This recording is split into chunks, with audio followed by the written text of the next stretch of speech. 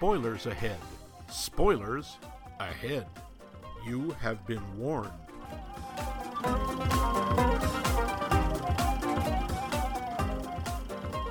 Welcome to Max Mike Movies, the show that plumps when you cook it. No, actually, what I meant to say was, in this, our second series, we'll discuss a different movie each week, a movie that falls into the category of what we're calling Hidden Gems. These are movies that Max and I both think are fun, interesting, or otherwise worth seeing, but for some reason they don't seem to have reached a particularly wide audience. We'll go over the plot of the film in our show portion, go back and forth over the film's merits, points, and details in Lowdown, and finish up with the Roundup, where we discuss why we think this film deserves a wider audience, and maybe try to figure out why it doesn't have one. Sitting on my left is... Oh, where did you go? I'm over here on your right. Oh, no wonder. On my other left is my good host friend, Max Levine. Hello, and sitting directly above me is my co-host, Mike Luce. I am like the block above Shazam. As soon as the string breaks, you'll become a superhero and Queen of England. Shazam, no! Crash. Holy moly! I think you've just had an origin. I must use this power only to annoy. Well, you're doing very well. Thank you. It's my density. You're my density. This week, we are talking about the movie from 1990, Pump Up the Volume.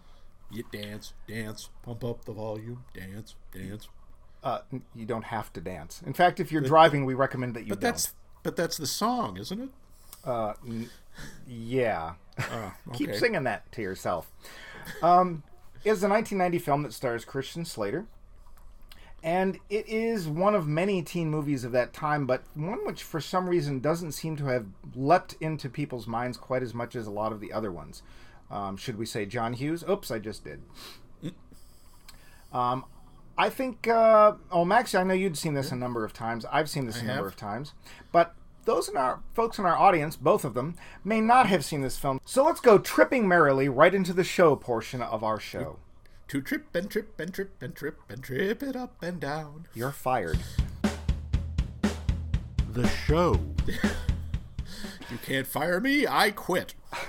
You can't quit me, I fire. I wish I could quit you. Listen, Brokeback. Right, here we are on the show portion. So the plot is fairly simple. It is high school. It is more or less Arizona. It's more like Santa Clara, California, but there you go. Shh. Christian Slater plays a young man whose family has just moved from the East Coast out here against his will, and he finds that he is very shy and reclusive and can't relate to anybody in his new school. To this end, he uses his shortwave radio set to broadcast a pirate radio show on local FM that basically allows him to speak his mind and portray all the feelings and emotions that are going through every high schooler's mind through this persona of Happy Harry Hardon. Things take a nasty turn when one of his listeners, who writes in talking about the fact that he is thinking of committing suicide, isn't actually helped by Harry and does in fact go ahead and commit the act. From then on, things sort of seem to tumble out of control, Harry not realizing that he's actually become the spokesman for his entire school, which itself is having some very interesting problems. The film culminates in a very exciting chase scene involving the FCC, a helicopter, and a bunch of police cars. There you have it. Sums it up. So, there's a decent amount of trivia for this film. Christian Slater was sort of just hitting his peak when this film came out. He was very well known for the movie Heathers, which directly preceded this, and it's the reason that the director-writer sought him out. You'll notice that there's one thing we never see Christian Slater doing in the film, and that is driving, because apparently he'd had a couple of DUIs at the time, and so they couldn't show him actually driving. There's one scene that suggests he had been, which is near the end, where he shows up at Nora's house with his mom's Jeep. Yeah, but you never see him behind the wheel. No, you don't. In fact, the only person you see is Nora. That being said, I think that the end scene's a lot better for Nora being behind the wheel and him broadcasting. So I think that worked out very well. Yeah, I think so. For our our listeners, both of you, you may remember another movie that was directed and written by the same person a couple of weeks ago, which was Empire Records. This was which same person? This was Alan Moyle. Alan Moyle. Okay. And this was apparently a sleeper hit, although I haven't found any evidence of that online. And because of this, he was able to make Empire Records. The main character, Mark Hunter, who is played by Christian Slater, was apparently based on a combination of Lenny Bruce and Holden Caulfield. Huh.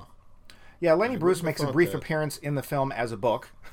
Well, Mr. Bruce was in shot at all times. Yes. We've done that one. Yes.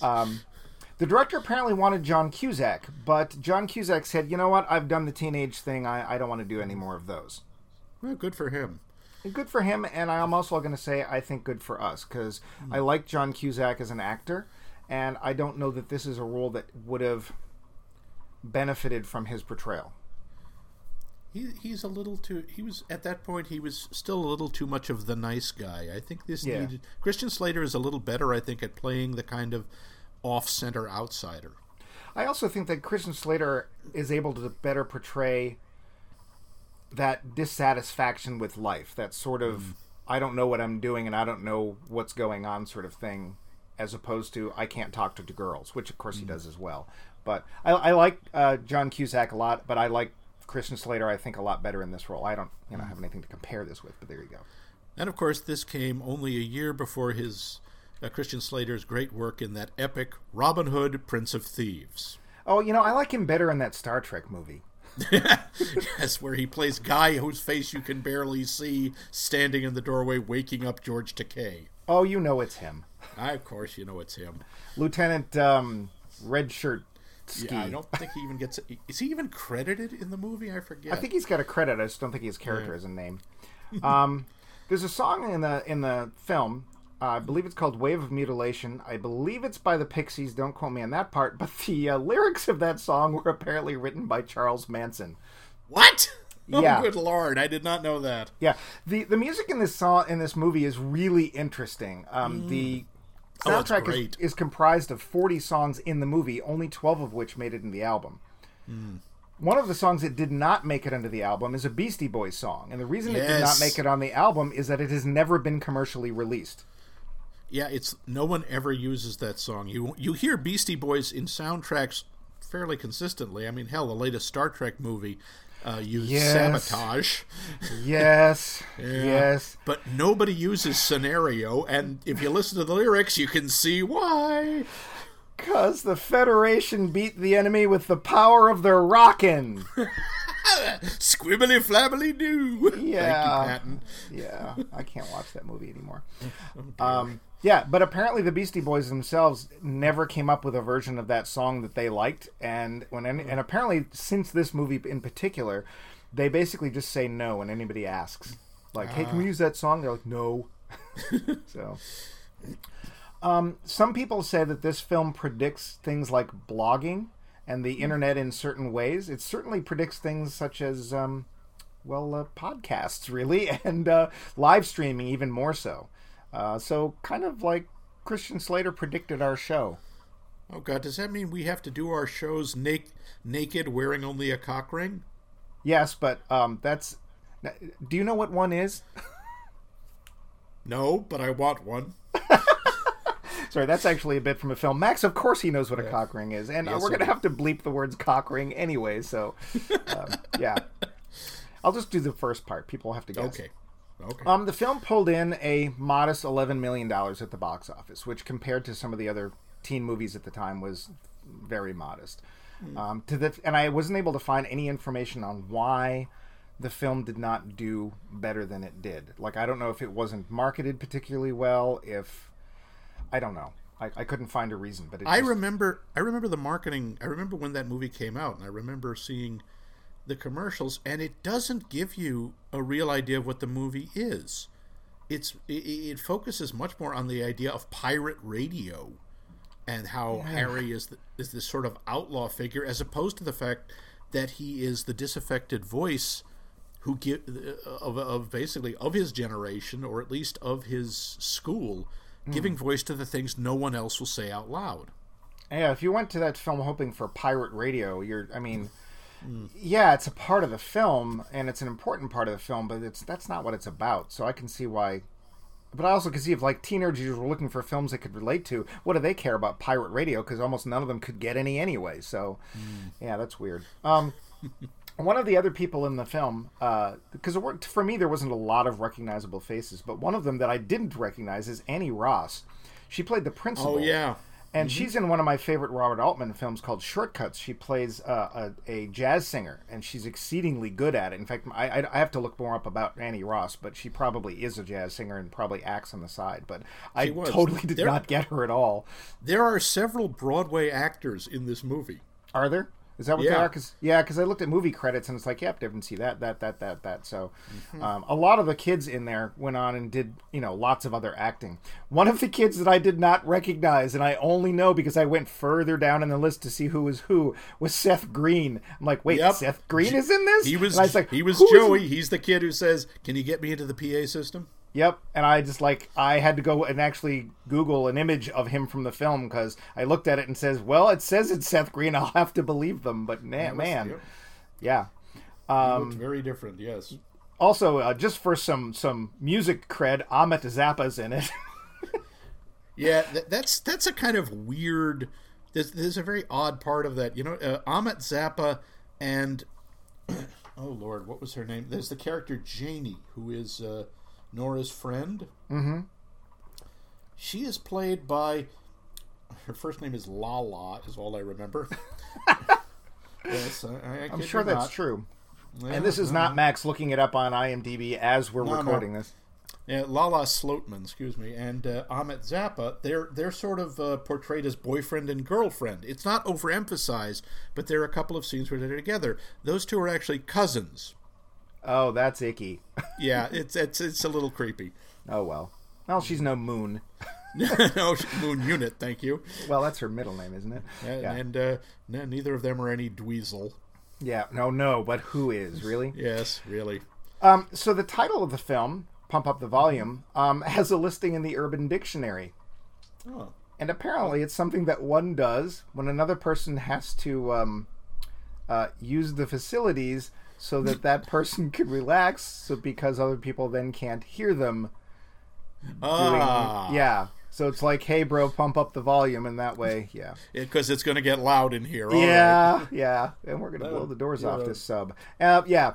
So, yeah, that's what I found for trivia. Not that you had to, but do you know any more? One of the things that stuns me, as you say, is about the casting.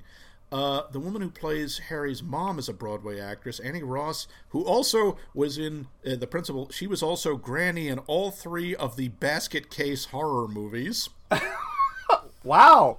Yeah. Well, I can see she brought that experience to this film. That's a real claim to fame. But what gets me, I don't know what she was doing there, is Harry's English, or Mark's, excuse me. It's really easy to consider Mark the same character as Harry, which he is, even though they're two aspects of the same person. Yeah, Ellen Greene. Ellen Greene, another Broadway actress, best known probably for Little Shop of Horrors. Yep. Where she proves that a 70-pound woman can have a voice like a, I don't know what, but holy crap, when she lets blow the windows out of the place. Yeah. It's amazing. This tiny little woman, and she is a complete belter. Yeah, she's amazing. Yeah. I liked her in this role, actually. Thought she was exactly what she needed to be. My favorite scene is when she's listening to Harry's radio show and she's got a glass of wine and she's just smiling and shaking her head and having wine. Mm-hmm. She gets it, and it's a shame because when she leaves, it's one of the few teachers that probably is able to and wants to relate to the kids on their own level. Anything else? She's an interesting character. Yeah, the girl who plays Cheryl, the pregnant girl who is kicked out of school for being pregnant, is Holly Sampson, who went on to a storied career in softcore pornography. Oh dear. So you see where pretending to be pregnant as a teen leads you. That's right. It leads you to dancing. That's Don't even joke about that, man. Dirty dancing. I lost 2 cousins to dancing. No, you didn't. I might have. For both of our listeners, Max is in fact a fibber. The other thing, the casting that I like is the guidance counselor. Did you recognize Mr. David Deaver? I did not. But now that you're saying that, suddenly it's like there's his face floating above my head. Yeah. Who is it? Yeah, David Deaver, who, again, the actor's name escapes me as I'm Oh, yes. Excuse me. Ah, there it is. It's come back to me in my memory, a.k.a. IMDb. Robert Schenken. I think I'm pronouncing it right. He had, and I remember when I first saw this movie, didn't recognize him at all, and even this time, I was just like, I know that guy's face. He's a pretty minor character. He has a few lines. That guy was on Star Trek The Next Generation. He was Commander Remick, who shows up in 2 separate episodes as sort of a pain-in-the-ass bureaucrat. Oh, yeah. And eventually it turns out he is the host. I'm sorry, this is a spoiler for at least one Star Trek The Next Generation episode. Sorry, kids. He turns out to be like the host being for this evil alien race. Doesn't he explode? Yes, he does. That is how we lose Commander Remick, is he literally bursts. Into flames! No, into small plastic alien things. Yeah, okay. Which are never heard from again. But anyway. That's fine. Just as well, really. Okay. Yeah. But, here's the nice thing about Next Generation is there were so many actors that got so many roles. I'm pretty sure if I look back through the credits, I'm in there somewhere. It's entirely possible. I'm pretty sure I guest starred on Next Gen. I mean, according to the cast list on IMDb, one of the kids in there is named Alex. I don't know which one he is. He also, that was played by Alexander Aberg, and he was on like one episode called Below Decks of Next Generation. Oh, I remember the episode. Yeah, he was the Vulcan. Ah. Yes. Now you remember him. Vulcan number 2, my favorite character.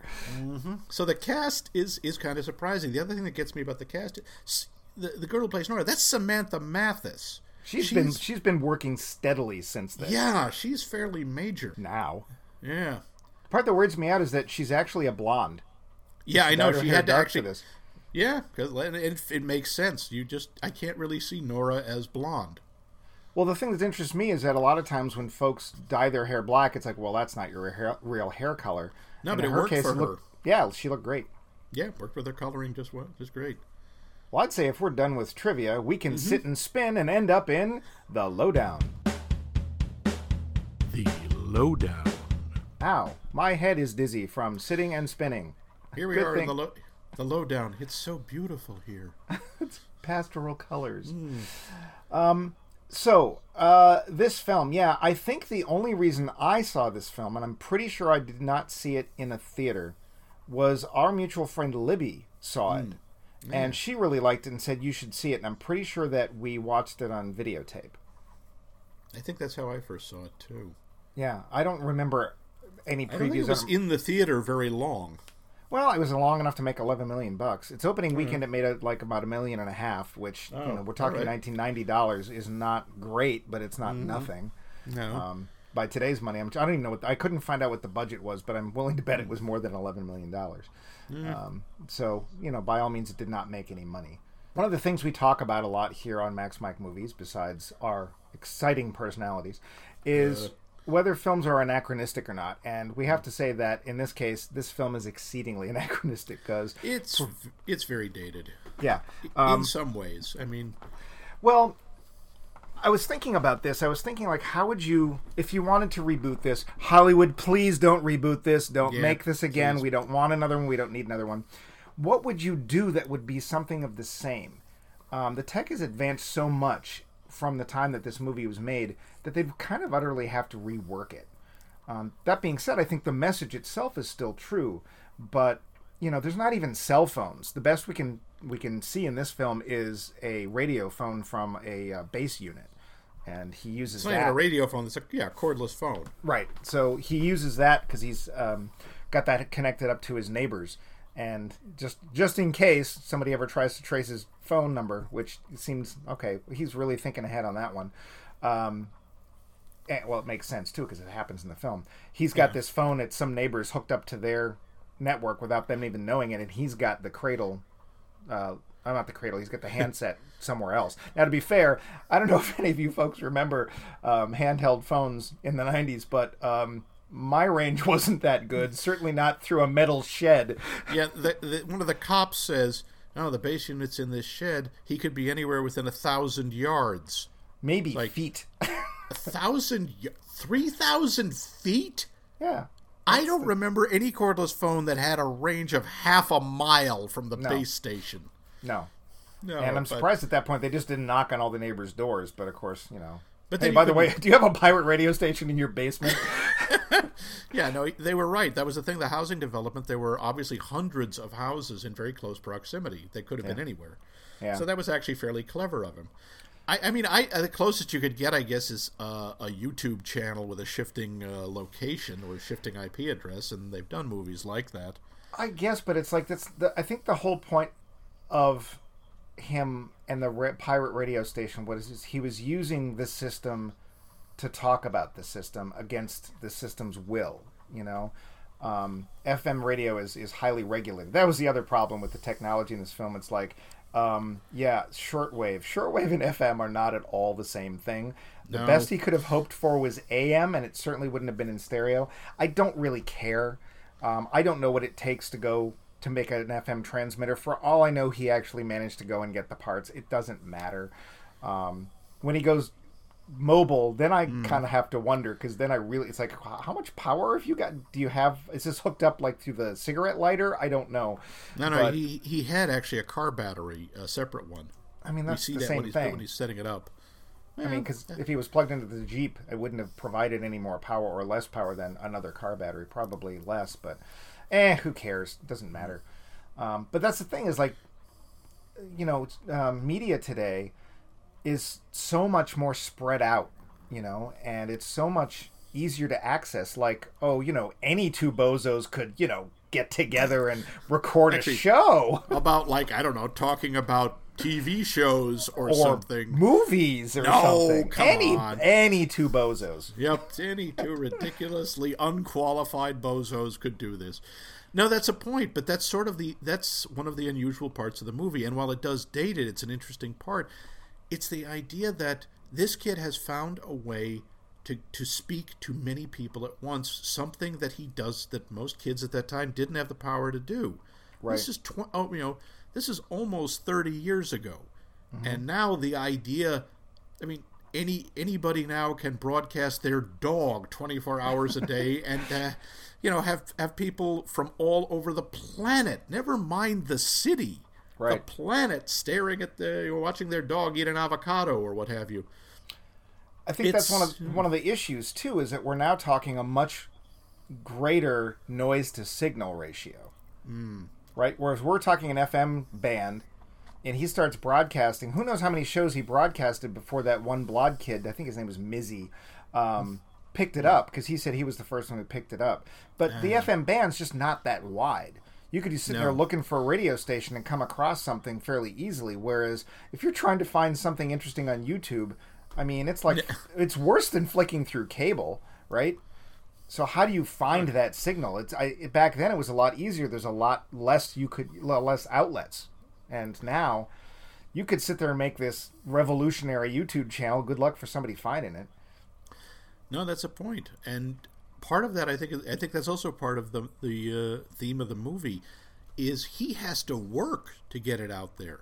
Right. He has to, figure out these. Obviously, he's really smart. He's decent with electronics, because not anybody can just hack together some kind of FM shortwave or whatever the hell magic broadcaster he has, or figure out how to wire in his stereo system so that he can actually play music and multi-track so he can talk while the music's playing. I mean, he basically has made a radio station. He's built himself a radio station. And back then, that was a major effort. That was a huge accomplishment. There weren't, tutorials for this. No, but the web wouldn't exist for another 3 years. Well, 1 year, technologically 3 years for the first web browser. It wouldn't be out there. He did it on his own. And I think that's the idea. He was so desperate to get his voice out there that he made this colossal effort. He so wanted to connect, to break out of his loneliness. I mean, that's a big thing, a big theme of Mark's character is he's incredibly socially awkward. He can't talk to people. He almost can't talk. He's got obviously really serious social anxiety disorder long before we had the term for it. Yeah. That's what makes the character so compelling, is he has done this. He has changed the game just so he can talk. I would say that loneliness and pain are really the central themes of this. And there's a quote, and I can't remember what science fiction thing it was from, but it was, and I want to say it's probably a Star Trek thing, and I just can't remember what. You probably will. But there's some alien that suddenly experiences what it's like to be human. It might actually be the episode Metamorphosis, but it just basically says you're so lonely. You humans are so lonely. You're all alone. That's the one with the Medusan? No. Metamorphosis is the one with the companion. Oh, I thought that the loneliness is when the Medusan, what Kodos takes over the executioner. Kodos, whatever. No, that's, alien. Alien in a box takes over Spock. Is there in truth no beauty? Yeah, that's it. And he takes over Spock, and he's saying how remarkable, having a physical body is. He goes, but you're so alone.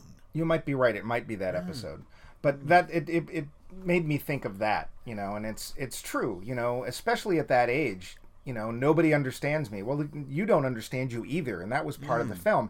It's like he knows, and he at least admits it. It's like, I don't get it either, but he finally figures out the whole point is to survive. That tragic, that painful scene where Malcolm calls him. Yes. And Malcolm is the kid who calls him, or no, he doesn't call him, he calls Malcolm, because Malcolm wrote him a letter and said, I'm going to kill myself. Right. And he calls him to talk to him and saying, do you have a reason? And Malcolm just says, I'm alone. Yeah, it is very sad. I will say, I've seen this film a number of times. I really like this film, and we'll get to that in the roundup. But it was actually a lot harder to watch this film than I thought. If you folks have listened ahead and said, oh, I'll watch that film before the show airs, part of me wants to say a little bit of I'm sorry. This is a big downer film, but it's very powerful, and it's actually more powerful than I remembered it being. And I would say that in a lot of ways, as anachronistic as it is, it actually resonates with a lot of what's going on today. Not necessarily with high school people, but just the world kind of feels similar to the situations that are going on at this high school. Yeah, it's the kid. The kid is basically saying, Hard Harry is telling them, everyone's saying being a teenager is wonderful. He says, no, being a teenager sucks. It's scary. We look at the world around us that we don't control, and it's terrifying. Look at how awful the world is, and we don't know what to do about it. And I think that's very relevant now. And where do they live? Paradise Hills. Yeah. There's a lot of great little touches in this film. I love the fact that I don't know if she signs the letter this way, but I love the fact that he refers to Nora as the eat me, beat me lady. That is how she signs the letters, apparently. And the thing to me is that I didn't remember, because of course when I watched this film, I don't know that I was trying to analyze it or anything, but their relationship is really interesting because they're very similar people. On one hand, he's somebody who can't talk in public. He can't talk to other people, especially girls or somebody he might like. Although at one point it's obvious that he actually likes the Goody Two-Shoes character. And he actually says, he actually says hi to her and then just keeps going. And it's like, I can't believe I said hi to her. And she's like, who is that? And so Nora can talk to people. But then when it comes to talking about the stuff that bothers him or bothers her, putting it into words, formulating it, and reaching out, she can't do that. And then when they get together, even when he finally comes out of his shell enough to talk to her or just be totally stunned and confused that there's this woman kind of throwing herself at him, that she realizes that she's kind of awkward about this whole thing too. And I'm actually really glad that they don't get it on sexually. I think that that's important. And the cool part is that there's these little notches, these little hills and valleys that I think that those two fit together very well. They help fill in missing parts and they help add to the other person really well. And I don't think in a lot of these teen films, especially the 90s, and they still do this today, you often see the female character playing a secondary role in the relationship or a subservient role or something like that. And as it turns out, she's exceedingly necessary in that great scene where he says, I need you. And she says, it's about time. That he realized that. She knew it, but she couldn't express it to him either. He has the voice, but he doesn't. He lacks some of the courage, and she pushes him, and she shows him this isn't just about you. Yeah, these people need you. They need to hear you. You're saying something we all need to hear, and you can't just hide from that. No, and the adults can't say it because the adults don't get it. It's been too long for them. The Ellen Green character, she might be able to still connect, but even she doesn't have the answer because she's an adult. And of course, we're all saying this, you and I are saying this all from the position of being adults, old white guys. But I don't know. I was very touched by this film when I saw it. I've been touched every time I've seen it. It's a film that I won't watch too often because I don't want to lessen that impact too much. But some of the conversations, some of the stuff that comes up, I had forgotten about the guy he talks to who talks about, in effect, his first gay experience. Yep, I had that in my notes too, because the nice thing about that is that it's not negatively portrayed. No, the kid isn't. It's not like, oh my God, I feel so terrible at what I did. It's very. This guy basically talks about he went someplace, goes up into the woods with a guy he really likes, and he's just beginning to discover these feelings he has for the guy are sexual. And it turns out that he's been brought up there to be humiliated by the guy and his friends. And mostly the kid is saying, I don't... It's very clearly portrayed that the bad guys here are the other guys, not him. Right. And he's strong enough to take that. He's like, I don't know what to do, but, they were awful. I don't like what I did, but I don't think I'm a horrible person because of it.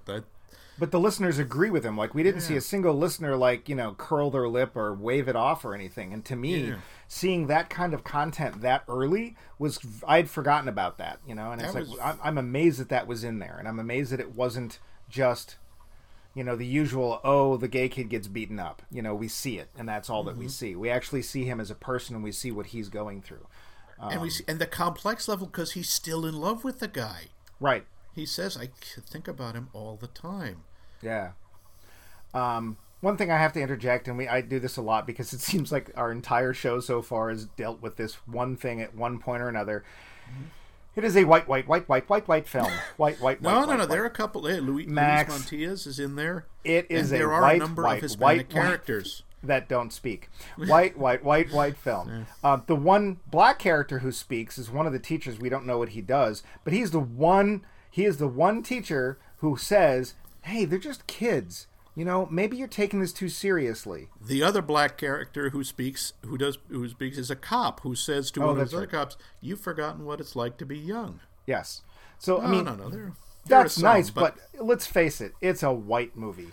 Yeah, it is. We're gonna have to try to check out some movies that aren't quite so white. Yes. Just the films we pick so far, that's just the way. And to be fair, Hollywood just, they can't help but let's make another film with white people because white people are the best of all. Let's face it, we've been talking about older films, and that's kind of how older films are. Yes, but you're right. We should look into that better. We should find films that have a little bit more varied cast because they were out there. They just weren't as easy to find. Yeah. But I had to put that in there because, hey, one little shot that they should have kind of edited a little better. There's one scene where they're outside. This is an amazing school. That's like the biggest campus I've ever seen. There's so much of it's outside. At one point, though, it is plainly obvious that they are walking past the Saugus High School library. Oh, really? Yeah, and it's like it's not like a little blip in the background. It's like they're kind of standing in front of it for a minute. And it's like, okay, so you're not at Herbert Hoover High. It's Hubert Humphrey High. I know. One of the other things that I was thinking about was, and this is more on the humorous side, this is when after Harry has basically said, you should go nuts, go crazy, there's scenes of mayhem at the school and some graffiti, and I have no idea where they got it. Was it class project? Was it left over from sex ed? I know what you're talking about. 3 or 4 kids with this 6-foot phallus just walking it through school. Which they apparently just happen to have. I know. It's like, does like that you do. maybe they got it at the cock ring store. I don't know. Yeah, maybe. I have to figure out, is that explicit? Can you? I guess I should beep it. I don't see why. I don't think it's that explicit. Well, the two words separately aren't, but our listeners out there, right. They may, just That's like right. It's George Carlin talks about that. He says, yeah, there are two-way words. There are words that are in the Bible. And the cock crowed 3 times. The cock crowed 3 times. It's in the Bible. I'm gonna have to beep you. I was talking about a male chicken. You can't. Were you? Hey, listeners, if you'd like to vote on the fact of whether Max meant a male chicken or not, you can write us at. One of the things that I thought was interesting, this is sort of circling back to the relationship, is that at one point the sentence, "I wish I could be like you," is said, and it really applies to both Nora and Mark about the other person. And it's one of the other layers of their relationship that's just like, to me, these two people, and of course, once they go to college or whatever, assuming he ever gets out of jail, we don't know if they'll continue to change, and maybe they won't be together or whatever, but it's just like, for this moment, the fact that they see something in each other that helps them is just really cool. You don't usually see that so much. They are a really good couple. You Yeah. just look at them and go, oh, they would be so good for each other. Yeah. Because it's funny, Nora, who seems to be much more outgoing, is, as you said, it's only up to a point. She can't express what's really inside. She can do it through this sort of loud persona, the rebellious sort. But once she starts to get close to someone, when she starts to get close to Mark, she gets scared, and you can tell. And it's just as hard for her as it is for him. Well, there's also that point where her loud persona has been taken too far and she gets expelled, admittedly in a very bad way. And what does she do? She gives up. She's walking out. She's like, I'm done. What am I supposed to do? I can't do anything. So her, in this case, the Happy Harry Hard-On show, can I say that? I probably can't say that either. Is what gives voice to her anxiety and sort of starts buoying her confidence, which is funny because, of course, he can't say any of that stuff to anybody face to face. So, yeah, it's a very interesting relationship. I liked the relationship a lot. It's an interesting thing about, you ask yourself, what's the movie about? Is it about the disaffected voice of a generation, or is it about two people, discovering about love and sexuality and letting their barriers down? I think it's both. That's one of the things that makes the movie memorable. I think it's more about the commonality that people are starting to realize that they share with not just the two of them, or even just, this is just me, but that's why people are listening. And one of the notes I had in here was that people are drawn to that, and I hate to use this word because it's been so corrupted, but people are drawn to that reality. And if they see it in media, I think they're hoping for sincerity. They're hoping for it to be real. And this is probably why reality shows, quote unquote, start off so well, or at least are so popular. But eventually you find out that they're just as, constructed and just as fake in their ways as anything else. We're all trying to connect, and we're hoping we can see something out there that's speaking to us. And when we find out that, maybe Cake Boss isn't as real as we thought it was, or that isn't how it happens in Pawn Stars or whatever show you watch, that it is just, hey, we have to structure this to make it a show or people won't watch it. And it's like, that's kind of what Harry was doing, in a way. He even says it himself. It's like, this isn't real either. I'm using a voice distorter. Mm-hmm. Yeah. And it's like, that's how he has to communicate. Also have to point out, you and I probably, in some ways, didn't identify as much with the school in this film because it was so utterly unlike our high school experience. That is very true. My partner refers to it as art camp. He's not entirely wrong. It was very, artsy-fartsy and very progressive socially and such, and you called the teachers by their first names. We didn't have lockers, so you couldn't get stuffed in them. No. Or, we had cliques, kind of. Oh, we definitely had cliques. Our clique was the D&D group. Yeah, and the thing was, no one beat us up because of it. No, we'd have people come by and try it out and leave, but that's the worst that ever happened. I think the worst that would happen is people come in, watch us for a while, and just sort of go, weird, and leave. Yeah, like they were anything to write home about, right? Yeah, well. Who wasn't weird at that school? Yeah, it was it was very much not the I mean, that was supposed to be a state school that was obsessed with test scores. Right. That was the whole thing behind the principal, is that who is just a classic bad guy 90s principal. Yeah. Oh, she was no Ed Rooney. No, she's not Ed Rooney, and she's not Dean Wormer, but For a moment there, you just sound like Dirty Harry. Really? Thanks, Grace. Don't call me Grace.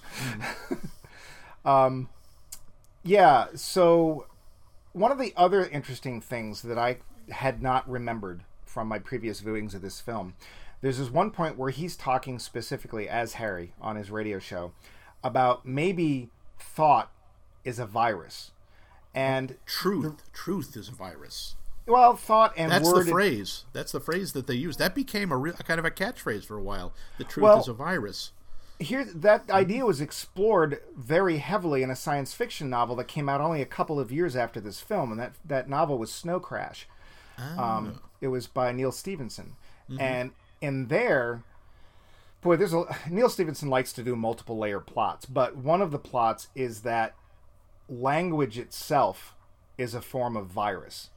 And religion is a form of virus. And I'm not going to go in here and say that that's a good thing or a bad thing. We're not going to get into that. But the novel talks a lot about the idea that there are ways to spread things like a virus that are brought down to just words and ideas.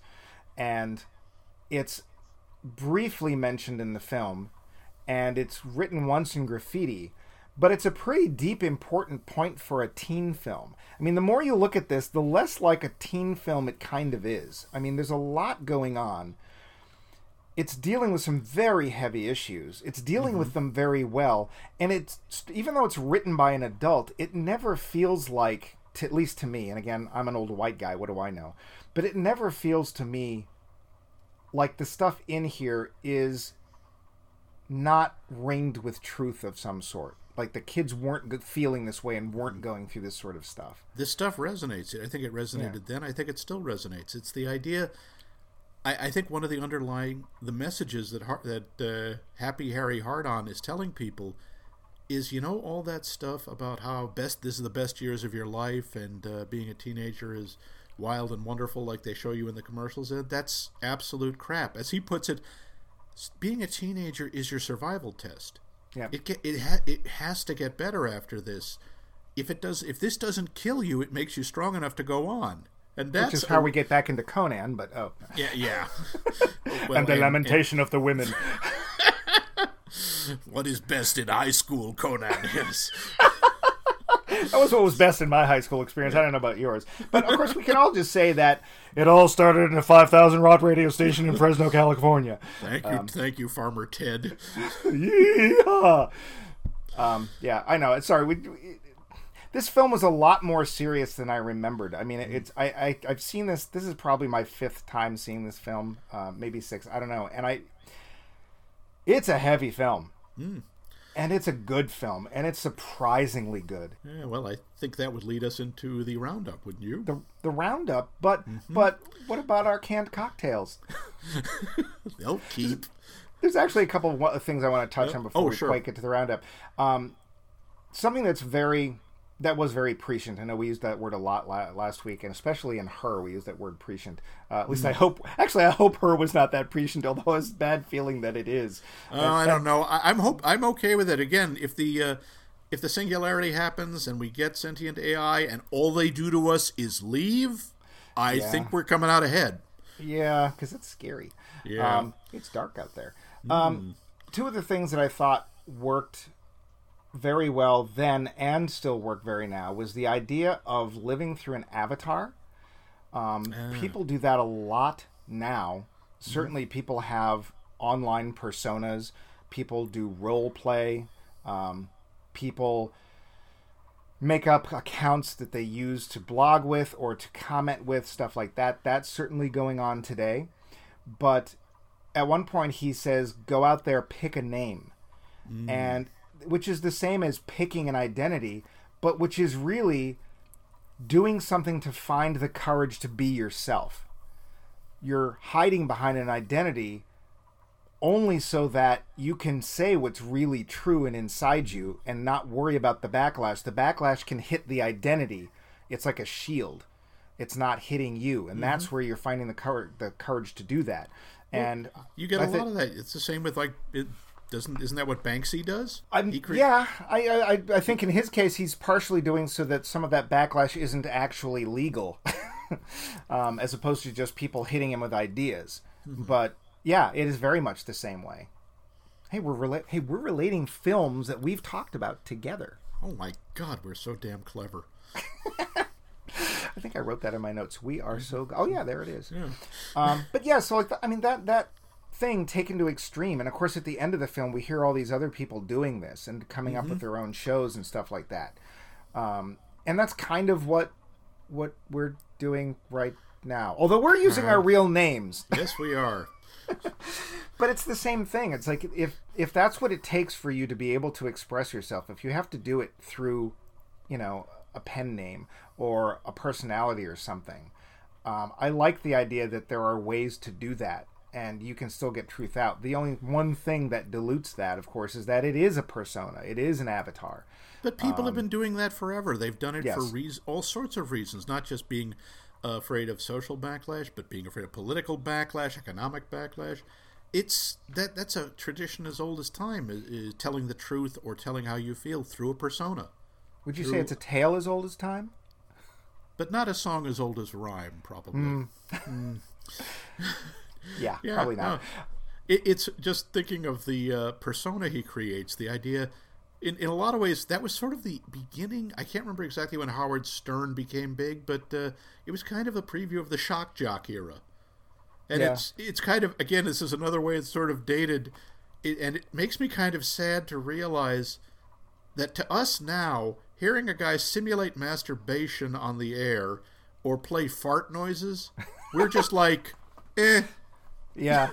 Who isn't like doing nothing. that? Yeah, that's remember when David Letterman used to do that? Cripes, oh man. Yeah, sure. It was funny in the 80s. Yeah.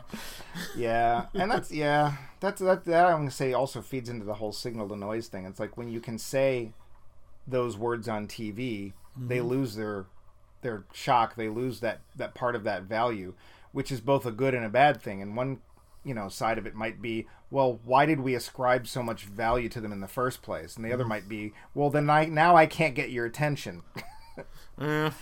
So yeah, I don't know. It's a double-edged thing. That's true.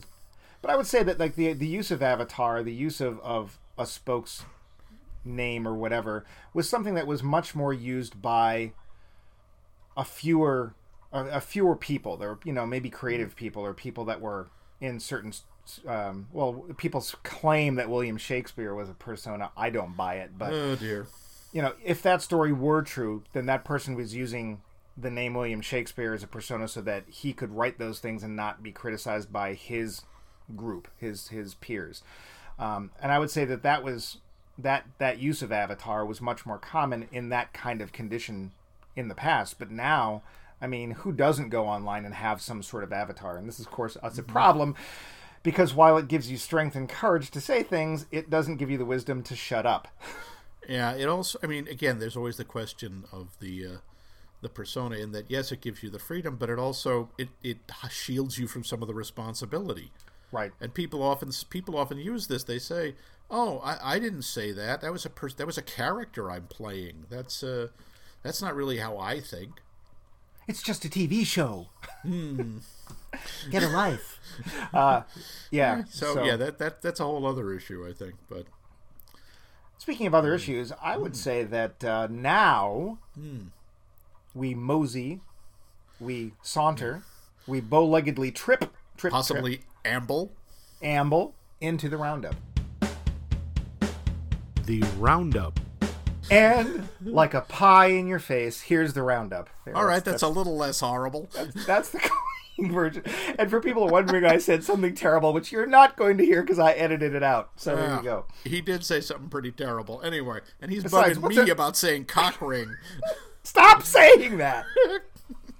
Now. What's a knot between friends? Oh, Lord. Someday we'll explain that. You really No, we won't. Interest you. All right, anyway. So here in the roundup. Yeah. Max, I know you'd seen this before. Oh, yeah. I've seen this several times. You liked the film. I really do. The thing that gets me about this film is it's not just the acting and the dialogue. The music is a character by itself. Yes, and the music in this movie, I remember you talking about the soundtrack of Empire Records as sort of the soundtrack of the 90s. That was you who said that. Wow, that was damn smart of me.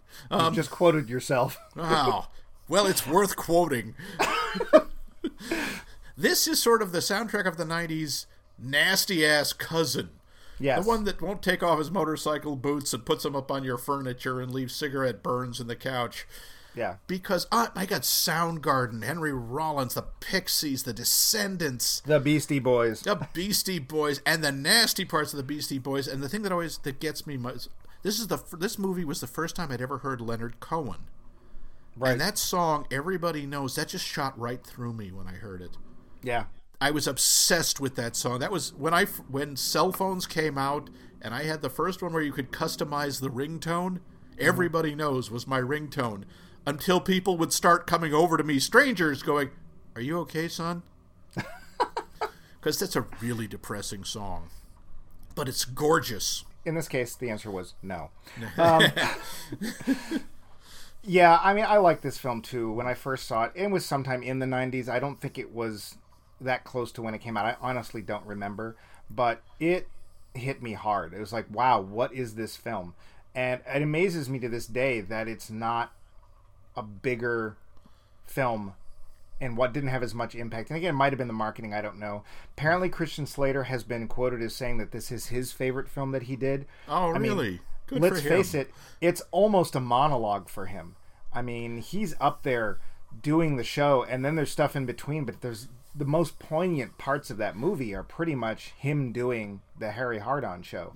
And apparently, he does not, or at least at this point, did not ad-lib and did not want to ad-lib. He would give different versions of the text, but apparently, according to the writer, Alan Moyle, he was very much dedicated to the script. Wow. So, yeah. This is a film that I think is worth watching every few years. It's a film that I think it works like the show does in the film. It makes me get up and want to do something, anything. You know, it makes me think about being heard. I'm a cartoonist, so that resonates for that part of me. But, I can't say that this film isn't part of the reason why we do this show. It's like, hey, I need to do something. So, very much recommend this film. If you've somehow missed it, and a lot of people I know haven't seen it, by all means, look it up. Yeah, it's really worth it. It's not even that long. No. And it's worth it just, even if nothing else. You got to remember the music. If you've never heard the music, it will stun you. If you have, it'll bring it back to you. Yeah. It's not the nice top 40 soundtrack of most teen films. Everybody wants to rule the world. Hey, I love Ferris Bueller, but Ferris can't get this FM station. Like, his radio will not tune to this. No, man. You want it. This is hardcore stuff. This is nasty. But it's also, it's part of who we were, and it's part of who we are, and it's definitely part of our musical heritage. Yeah, and it might still be the way that kids are going through adolescence. I don't want to say one way or the other because I'm too far removed. I don't remember. I'm sure a lot of this stuff now, compared to like a lot of the hardcore emo or hardcore gangsta rap, seems really tame. Oh no, I meant the feeling of the film. Us. Oh, the feeling of the film. I think that still works. Yeah, and as I said, to me, it feels like there's a lot of resonance with adult stuff going on in the world today. Yeah. There's a lot of stuff. And the nice thing is that as heavy as this film is, as many tough issues like suicide, like lack of acceptance, being alone, all of that stuff, as much as the film deals with it, I don't come away from the film being depressed. No, I don't think so. I actually come away hopeful. And again, it makes me want to get up and do something. So. Yep, even if it's just get up and stick your awards in the microwave. That's one of the characters does. Or get out there and make a podcast. Because heck, we did it. So I think that's going to wrap us up. Yep. Anybody out there who wants to follow us, we have those accounts, those social things that all the kids are into. Oh, yeah. Oh, like toast and jam. Oh, sure. If you want to follow us on Facebook, we have a Facebook page. It is Max Mike Movies. If you want to follow us on Twitter, hey, guess what? Max Mike Movies. If you want Max Mike Movies. Oh, that's right, because that's the little. Haven't they come up with another way of saying that? And like number sign. No, you say hashtag. All right, okay. Plort Max Mike Movies. We've just changed it. Hey, world, you no longer say @ you say plort. Because we have a podcast and language bows to our whim. That's right. We are the voice of the people. Well, two people anyway. So you can see us at Facebook. You can see us at Plort Max Mike Movies. You can see us on our website, which is maxmikemovies.com. If you're not getting our podcast via iTunes, that's a great place to pick it up. We have an RSS feed. I know the Android users can get it there.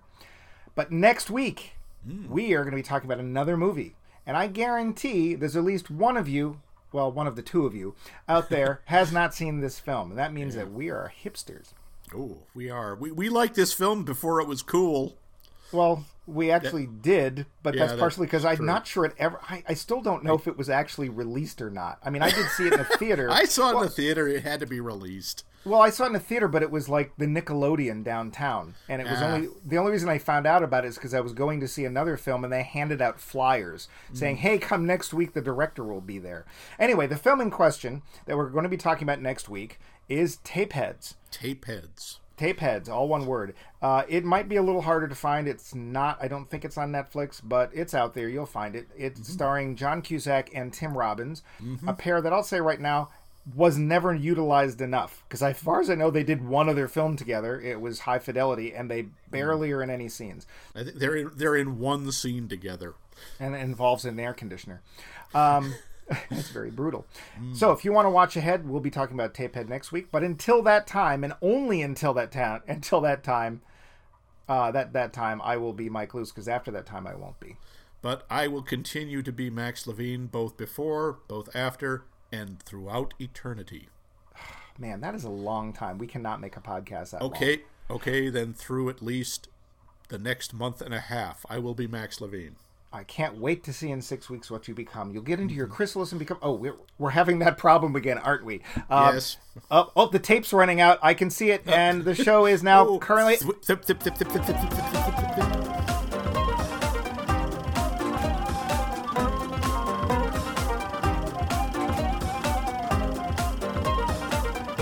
This has been a co-production of The Voice of Max and The Movie Wrench.